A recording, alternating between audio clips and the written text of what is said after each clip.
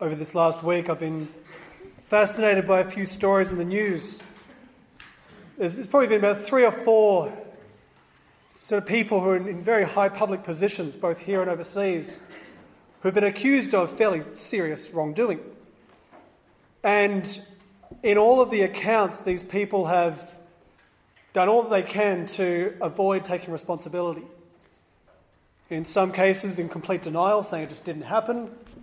But other times, even when a lot of evidence has been presented saying you actually did a really bad thing, they've either just kind of dismissed it or come out, as you often hear, with sort of ways of just saying, well, it wasn't actually me, kind of the classic ways of I just misspoke, or it was an error of judgment. It wasn't actually me that did wrong, it was just a mistake. And it's so often these things come up. And it just reminded me so much when we were reading this gospel of this one man who is trying everything he can to present himself as being perfect. I fast, I give money. And the great contrast of the other man who just stands in absolute truth. I think most of us, and the vast majority of our world, stands in the position of that first character. We live in a cosmetic world. Our world is all about appearance. People do all that they can to manage appearance. Even with large business firms, you've got companies managing the appearance of your company. You may be the most evil company in the world, but we can twist and manipulate, how people see you so that you suddenly look saintly. We do this everywhere, and it's become so much a part of our culture that I don't think we're even conscious of it anymore. Constantly managing how people see us. But we do this with God. We do this with God all the time. That even here, tonight as we come, without even aware of it, you're all managing your appearance. We kind of step into church and straight away we're playing this game of the good Christians. This is us, good family. If people could actually see what was going on inside your heads at the moment, the thoughts that are ticking away while you're getting bored during the homily. If we could have that projected up here on the screen maybe, you wouldn't be around in the church for very long. We bury so much stuff within, to the point where I think we're even horrified of even seeing it ourselves. There is so much stuff that we live in denial of. And this gospel always fascinates me for this purpose, because as familiar as we are with it, I think we kind of never really allow it to impact us to the depth that it should. To really stand in the truth of who we are is an absolutely terrifying thing. We live on the surface of our life. On this kind of beautiful surface where everything's kind of manicured and nice. It's a little bit like, a nice house with flowers and a nice garden, and yet we live in complete denial of the fact that it's built on a toxic waste tip. That you only have to dig down a few meters in the soil and suddenly all this sludge is going to come out. We don't like thinking about the S word, sin. We do everything we can to avoid it. We like to have a much more optimistic, positive view of life. And once again, this is something which fascinates me about our culture. It's built on this amazing optimism. That if only we try hard enough, we can create the perfect world. And yet we somehow hate the fact that there is this thing within us which constantly betrays us. There's this force within us constantly leading us to do the wrong thing.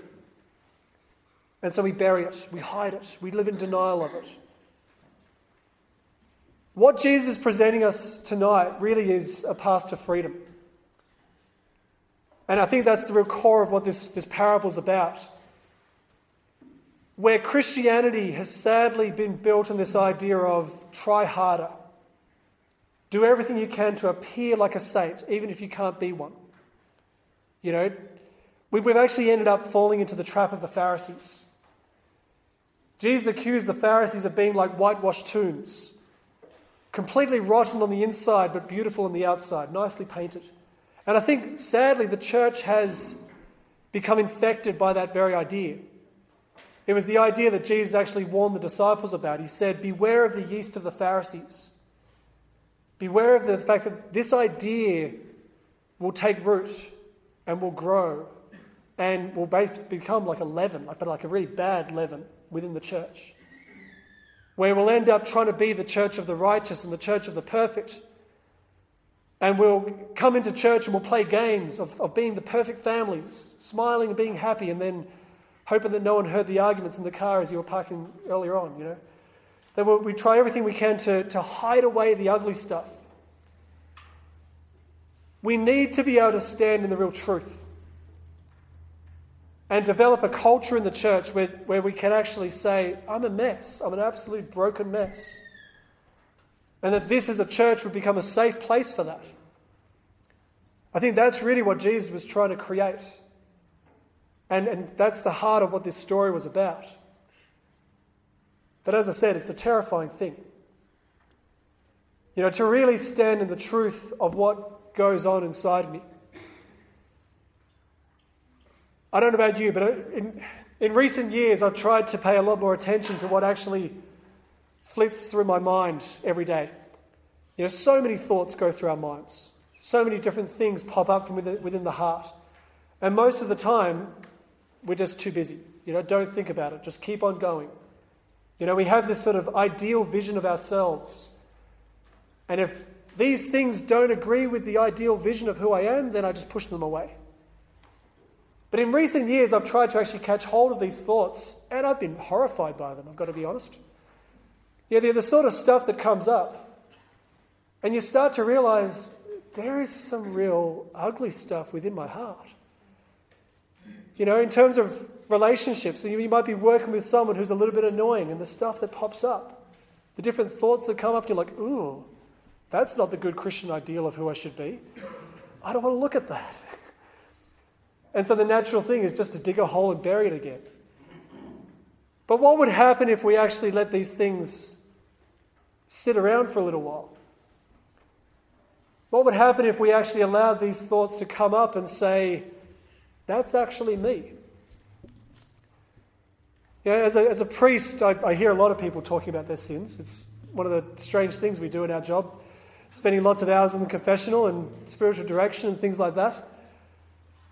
So often I've heard people talk about sin almost like it's this external force, They'll say, I'm being really attacked by temptation. Or there's this sin that just keeps attacking me. Almost like this dog that keeps jumping out of the darkness and coming at you. But there's something about the language we use which even there doesn't take responsibility. Because it's something external to me. It's like the devil's throwing darts at me, and if only he'd stop, I'd be a saint. It's a really hard process to come to a place of saying, well, actually, maybe that stuff's not outside of me. Maybe it's actually in here. Maybe all these horrible thoughts that come into my mind each day, they're not external temptations coming from some evil spirit. Maybe they're actually a revelation of what my heart really desires. Maybe I want to kill that person. Maybe I want to do that horrible thing. Maybe I want to go and do stuff that would probably destroy my family and, scandalize everybody. To come to a point where you actually own it and you say, that's me. I actually want to do that. It is probably one of the hardest things you'll ever do, coming to that place.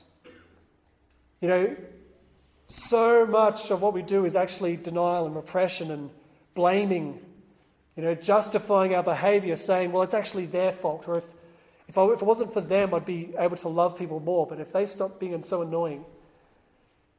At some point, we need to stand in the truth and say, well, actually, this is me. If you look at what Jesus says in the Sermon on the Mount in Matthew chapter 5, he's trying to call us to this. If you go back and try and read it tonight when you get home, because what he does is he tries to say it's the thought that counts.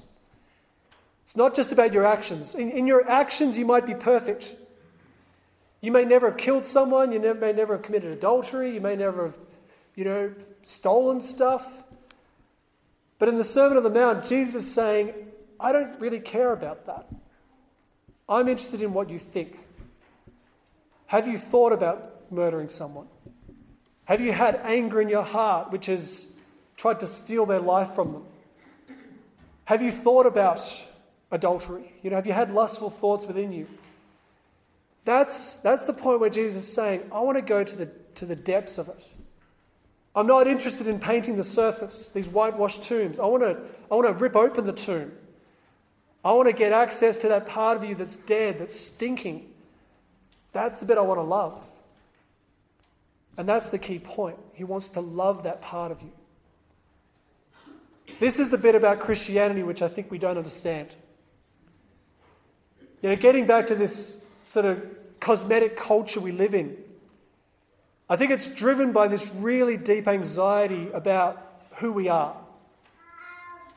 So much of our identity in the modern world is shaped by what you do or by what people think of you.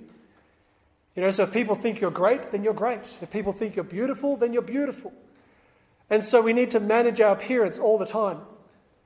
But there's this constant anxiety gnawing away within me that if people know who I really am, then I'm bad. I'm not going to be loved. So I need to hide these things. And this anxiety particularly becomes central in our relationship with God. If God really knew who I was, or if I was to really admit who I am to God, I don't think that he would love me. There's this deep anxiety that I'm not good enough in his eyes. Now, this anxiety has driven everybody in the history of the church. That there is this constant fear of really standing in the truth of who we are. Because we're worried that he's going to condemn us. Early this week, I was teaching the brothers about St. Teresa Lisieux and talking about her spirituality and her theology of sin and mercy. And there's one part in Teresa's writings where she talks about having this absolute confidence in the love of the Father. And she talks about how when a child breaks something, say that the child's wandered off into some room in the house and breaks something. And she says the first thing the child does is the child runs to their mother and just throws himself into their mother's lap and just says, I love you, I love you. Because they have this sort of confidence in the love of the mother, but they're also trying to sort of manipulate their heart a bit as well. If I know that you love me, then you're not going to punish me. But it was interesting talking to the brothers afterwards. One of the brothers said, that's so different to my country, If a child broke something, the first thing the parent would do would slap them. And so the child would not run to their parent, they would run in the opposite direction. You would be out the house and as far as you could because you knew what was coming. And I've just been thinking about that the last few days, about there is this anxiety with God. There's this deep fear that if we were to actually come to God and say, God, I actually really want to sin right now. In fact, let me tell you about what I want to do and how much I want to enjoy it. There's this fear that God's going to just not talk to us. That God is going to condemn us or just push us away and say, you are not my son. But we need to realize that it's actually the complete opposite. And as I said, this is the part of Christianity we don't understand. That what Jesus is trying to say is that it's actually when we come in the absolute truth of who we are, that's when we are embraced. That's when the Father actually draws us deeper into himself. And he says, I know. I understand. And I understand why you want to do that. I understand the hunger of your heart. I understand the loneliness. I understand the deep pain that's causing you to go and do that. He draws us deeply into himself, and that's where the healing comes. So I want to encourage you to try to do this. As I said, it's probably one of the hardest things you'll ever do. And it may well take you years to actually get to the point of being able to do it. But I want to encourage you to try and start. To just little bit by little bit, start to catch the truth of what's going on inside of you. those disturbing thoughts, those little moments where your heart goes after something, and instead of pushing it away, actually kind of stop it and say, God, this is me. This is who I actually am. This is how I think. This is what I desire. And I need your help. Yeah, that's when we can actually stand like this tax collector and say, God, be merciful to me, a sinner. And that's where the transformation comes.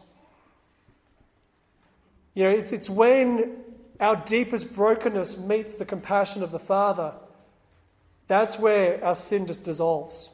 It vanishes. Because when it actually meets mercy and love, then there is no need to sin anymore. The reason we sin is because we are craving love.